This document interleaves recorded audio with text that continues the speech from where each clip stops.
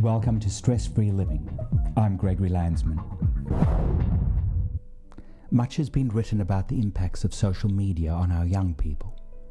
In the positive, it provides a level of connection that in recent times has been invaluable. However, overwhelmingly, it is exacerbating our inclination to compare ourselves and a desire for cosmetic surgery and injectables of the likes we have never seen before. So many people are experiencing an epidemic of unhappiness about the way they look that is being fed by image-adjusting filters, self-objectification, and a culture of selfie-taking that has become a large part of our lives. If you said to someone 20 years ago that we would all carry cameras around and take photos of ourselves all day and then send them to our friends, we would have thought you had gone mad. Well, when you put it like that, perhaps we have. As a society, we have let these platforms into our lives to such a degree that we have traded self-acceptance for social acceptance, and the cost is enormous. Anxiety, depression, suicide, and mental health issues are at all-time highs, and sadly we have started to associate our ability to connect with people with the way we look, which means that the largest part of who we are and all that makes us special and individual is taking a backseat to something much more shallow and insidious. We see it in advertising and media every day. People who are physically beautiful get more, have more, live better. Research tells us that we actually believe this, and therein lies the problem. We have started to equate our value as human beings with the way we look, and this breeds body dissatisfaction. Body dissatisfaction is certainly not a new issue, and social media didn't create it. It merely turned up the dial on something that has been screaming loudly at us for a long time, that we need to look a certain way to be valued, accepted, and loved. As I have mentioned previously, in 2003, I went back into schools to do research with children aged 6 to 12 on whether they liked the way they looked.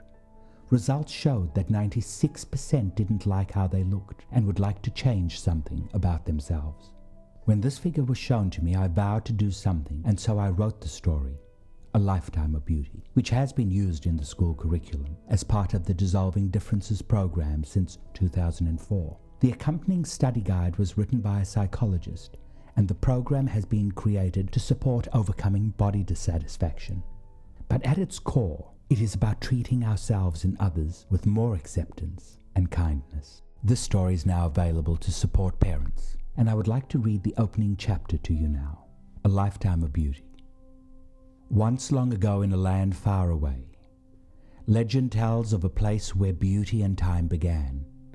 It was called Mount Beauty, because all that was beautiful in the world resided there. This was symbolized by 6 stone tablets that took pride of place at the bottom of the mountain. The whole mountain lived in harmony, until one day a woman named Prima Donna arrived. On her arrival, she was greeted with the warmth and kindness extended to all travelers. But Prima Donna was not impressed. She had traveled to Mount Beauty expecting all the world's most beautiful people to be on it. Instead, she thought most were unattractive and ugly. While she believed her beauty was superior, she was jealous that all the people felt beautiful in their own right, and was furious that none of them saw themselves as less beautiful than her. As a mean-spirited woman, she conceived of a wicked plan to steal their beauty.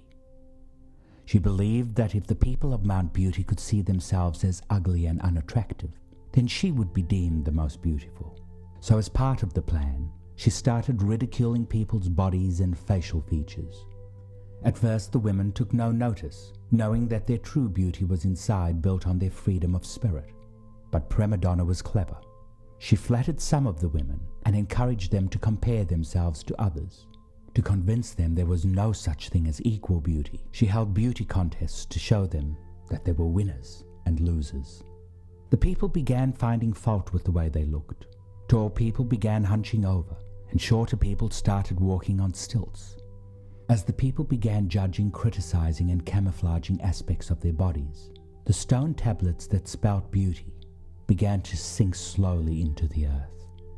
Prima Donna laughed as everyone scurried around like beauty beggars, looking for ways to make themselves feel beautiful.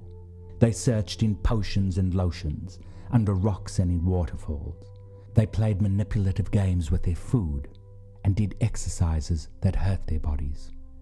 She had succeeded in stealing their beauty, making them believe they were flawed and that she was the most beautiful. To mark the differences between them, she went to live on the top of the mountain. That way, she could look down on the people she regarded as ugly, and they could look up to her. Prima Donna started a cult with the beauty pageant winners, who followed her up the mountain. By the time she left, the stone tablets had disappeared. This was the beginning of the segregation between the top and the bottom of the mountain. Over the centuries, the stone tablets were never seen again, and the separation continued. Of course, this is a parable, but it does reflect an aspect of the world that we can either choose to participate in or not. I always say that the most beautiful aspects of a human being can't be seen with the eyes. We feel them with our heart. And by using our eyes to judge a person, we will only see half of who they are. We can either judge others for their differences or help them celebrate them, knowing that what we give others is a reflection of how we treat ourselves. We can obsess about what others think, or we can stand strong in our own opinions, values, and individuality. Often easier said than done, but as a world we are at a point where we need to make some different decisions about how we live with ourselves. Because if we don't start to look for something other than what is being served up via social platforms, we will continue to see ourselves through the eyes of others. And as my grandmother always said, what other people think of you is none of your business. It's what you think of yourself that truly matters. Being kind to ourselves is the basis of self-acceptance. Being kind to others is the basis of a good life. At some point in our lives, I believe we all need to make the kindness connection so we can live happily and peacefully with ourselves and others. This is our time for celebrating the best of our humanity, for individuality and self-care, for inclusion, for acceptance, and for equality, for what is real, what is good, and what nurtures body and soul, for living peacefully, for breathing deeply, and for sharing our best selves, for less judgment and more kindness, for open hearts, self-belief and respect in action, for honoring uniqueness and the gifts we all bring, for a new way of being that supports all of us to celebrate our differences and to love more of who we are, just as we are. Until next time, I'm Gregory Landsman. This is Stress-Free Living. Stay blessed and do good in the world. Be beautiful.